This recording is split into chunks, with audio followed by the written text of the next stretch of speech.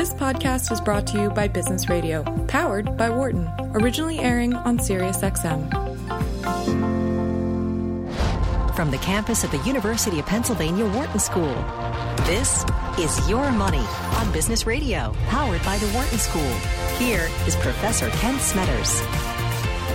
Hello and welcome. You're listening to Your Money, SiriusXM's Business Radio, channel 132. That's powered by the Wharton School. I'm Kent Smetters, a professor here Philadelphia, and we are live every Tuesdays from 5 to 6 p.m. Eastern. That's 2 to 3 p.m. for those of you on the West Coast. And the purpose of the show is simply to help you make better decisions with your money. So if you got a question about your money, you know the drill. Now is the time to give me a call here at 1-844-WHARTON. That's 1-844-942-7866. And today I'm joined by two great guests. So first of all, Janet Alvarez, who's the Executive Director of Wisebread and anchor for the WHYY NPR local here, and we are going to speak about a recent article on Wisebread called How to Pay Off These 4 Types of Debt. So if you got a debt issue, now's the time to really listen, give us a call. So with me in studio is Janet Alvarez, who's the Executive Editor of Wisebread, and as well as anchor for WHYY NPR. She appears frequently in national media, including being on the Today Show, Good Morning America, Washington, ABC, CBS, and many others. She's also currently a finalist for Nieman Journalism Fellowship at Harvard. Welcome to the show, Janet. Thank you for having me. And so let's go over some of the different types of debt mentioned in the article. The first, of course, credit card debt. That's often the big one. What's your think about strategies, for paying off credit card debts?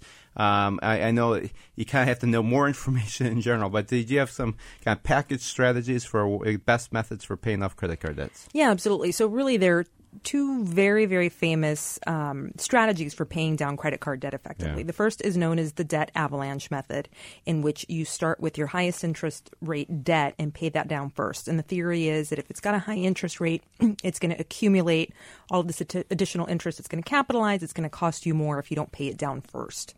The other method, which is the one I tend to like better, is called the snowball method, which is starting with your smallest debt first, pay it off. And then the money that you have left over every month, once that debt is paid off, you can apply towards your next biggest debt. Pay that one off. Then when that's paid off, you take that extra money that you have left over and apply it to the next biggest debt, and so on and so forth until you pay off all your debt. Yeah. The reason I like the snowball method a lot better than the debt avalanche method is because it has psychological benefits. And so much about money, so much about debt and personal finance is about our emotions rather than our reason. Yeah. If we were all functioning completely logically in a ceteris paribus scenario, we probably wouldn't be getting into as much debt and as much financial trouble. But we're emotional creatures, so we should respond emotionally. Yeah, I certainly hear that. At the same time, it can also be a lot more costly that way, right? I mean, because you're not ranking by the highest interest rate first. Precisely. It can be more costly, but I think a lot of behavioral finance studies have shown that, in fact, where you can amass wins, where you can build positive momentum, where you can apply positive psychology towards your finances, you're likeliest to succeed.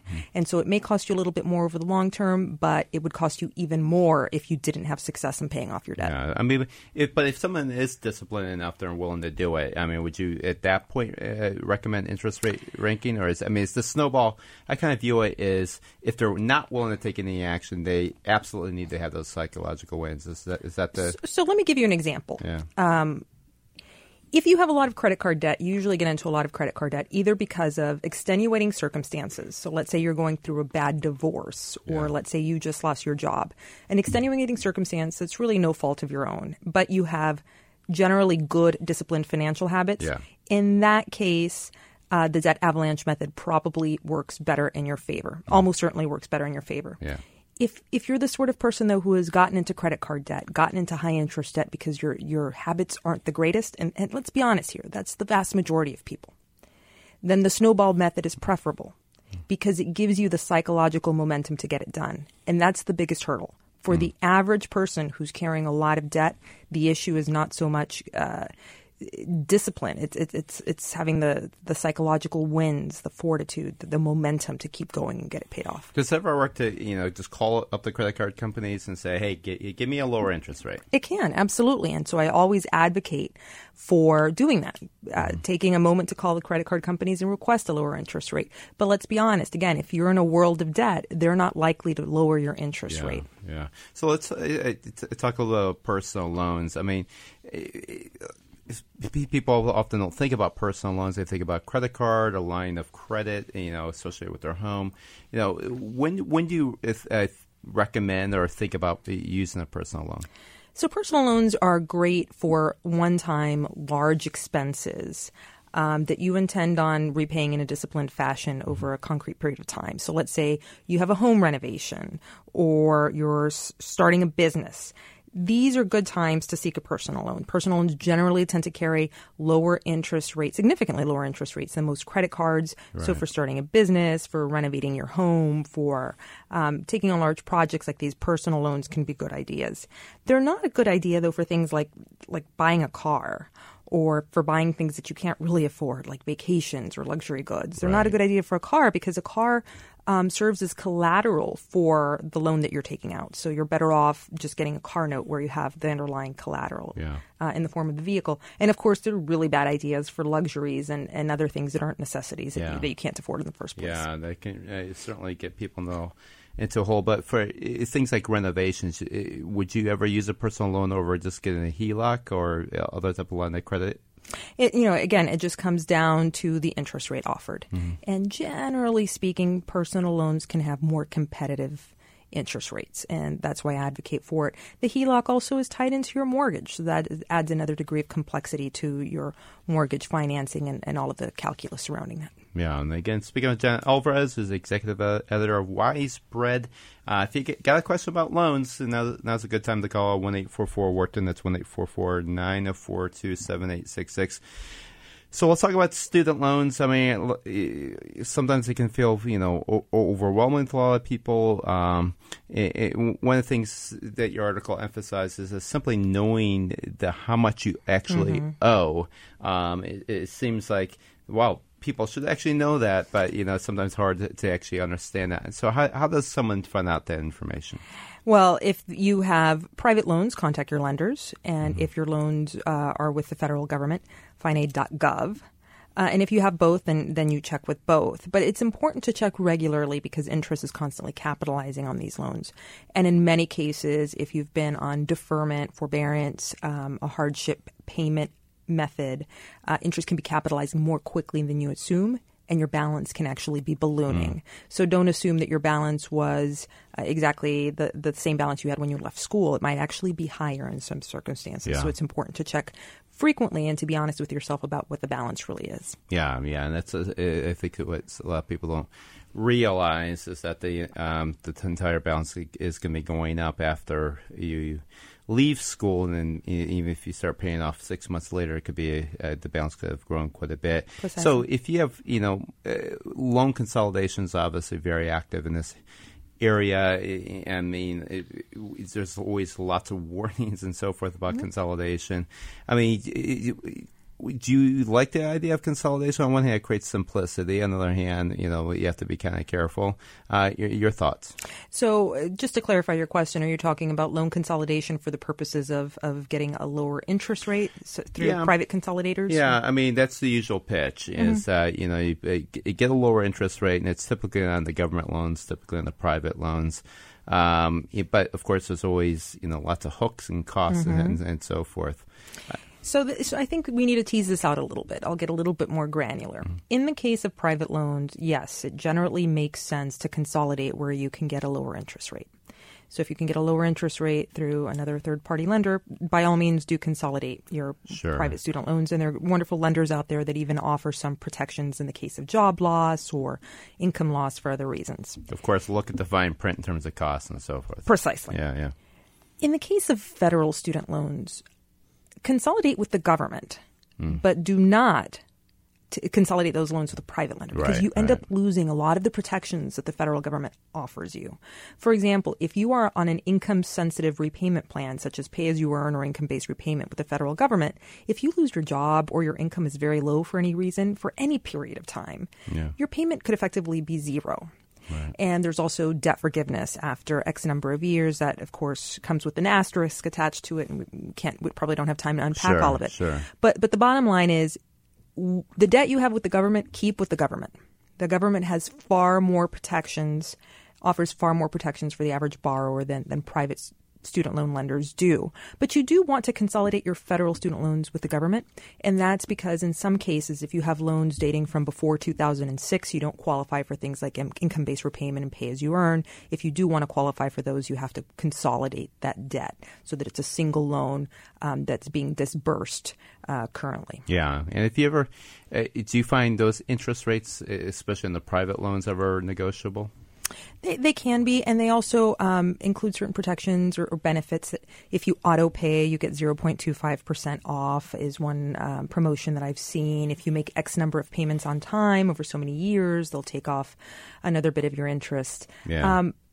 And again, these do tend to be competitive interest rates. And some of these lenders offer their most competitive rates for students for graduates of prestigious universities. So graduates from Wharton and other highly prestigious academic institutions who are likely to earn high incomes qualify for the best interest rates. And finally, let's talk about the kind of the dreaded mortgage.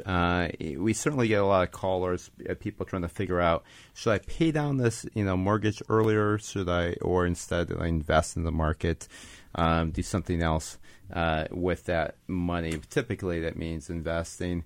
Do you guys have kind of one of the things I really emphasize to callers is that they understand that they're not looking just at expected returns to the stock market, because after all, that's not accounted for risk. If they had to invest anything in bonds, that's the appropriate comparison point. Mm-hmm. What do you guys have any kind of rule of thumb that if the mortgage is below a certain rate, just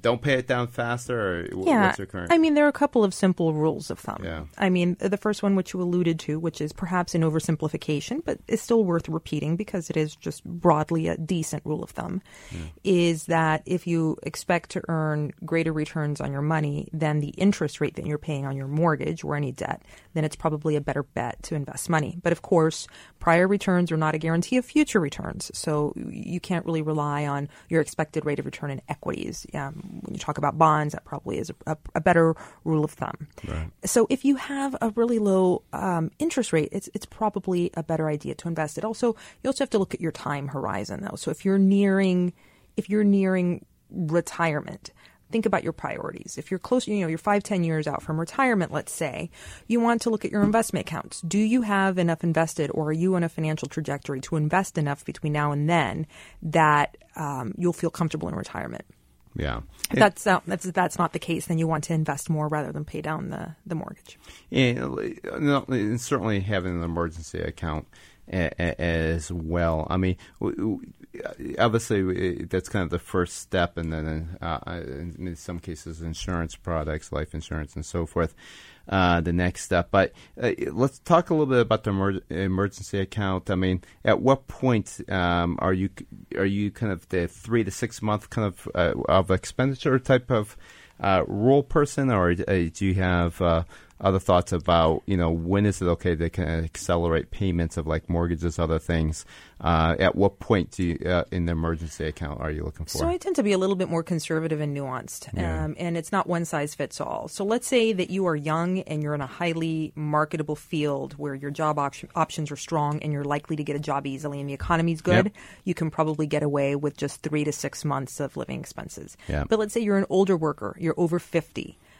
You have a job that pays a lot of money, and those jobs are relatively scarce, difficult to come by. It'll take you a long time to replace that job if you lose it.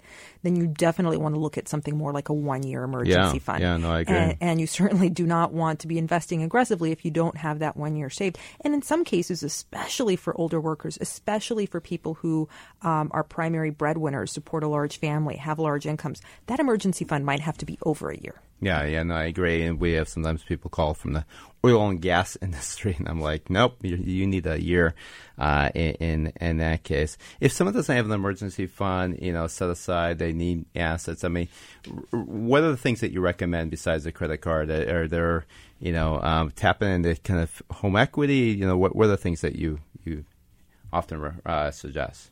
Well, it again really depends on what you need the money for and what sort of interest rates are available to you. Credit cards, payday loans, these things should be your last resort because they generally carry usurious rates of interest that are just egregious and should be avoided at all costs. Yeah. I am a little bit old-fashioned, and I come from an immigrant household. If you can get friends and family to help you, friends and family to give you money or lend you money, that should be your first option because that's generally interest-free, and that's money that you can repay over time, and it doesn't come with the sort of consequences that owing money to a financial institution. Well, maybe in your household, Janet. That's true. That's true. No, I'm kidding. And then second, we've been talking about personal loans. Personal loans can be a good solution, again, for some of these situations, but again, you have to consider how you're going to repay that over time and what the overall consequences are going to be on your finances. Excellent. Janet, fantastic. Thanks so much for coming on the show. Thank you for having me. And you can find out more about Janet by going to their website, which is simply wisebread.com. And you're listening to Your Money, Ken Smetta's Business Radio here in Sirius XM 132. For more insight from Business Radio, please visit businessradio.wharton.upenn.edu.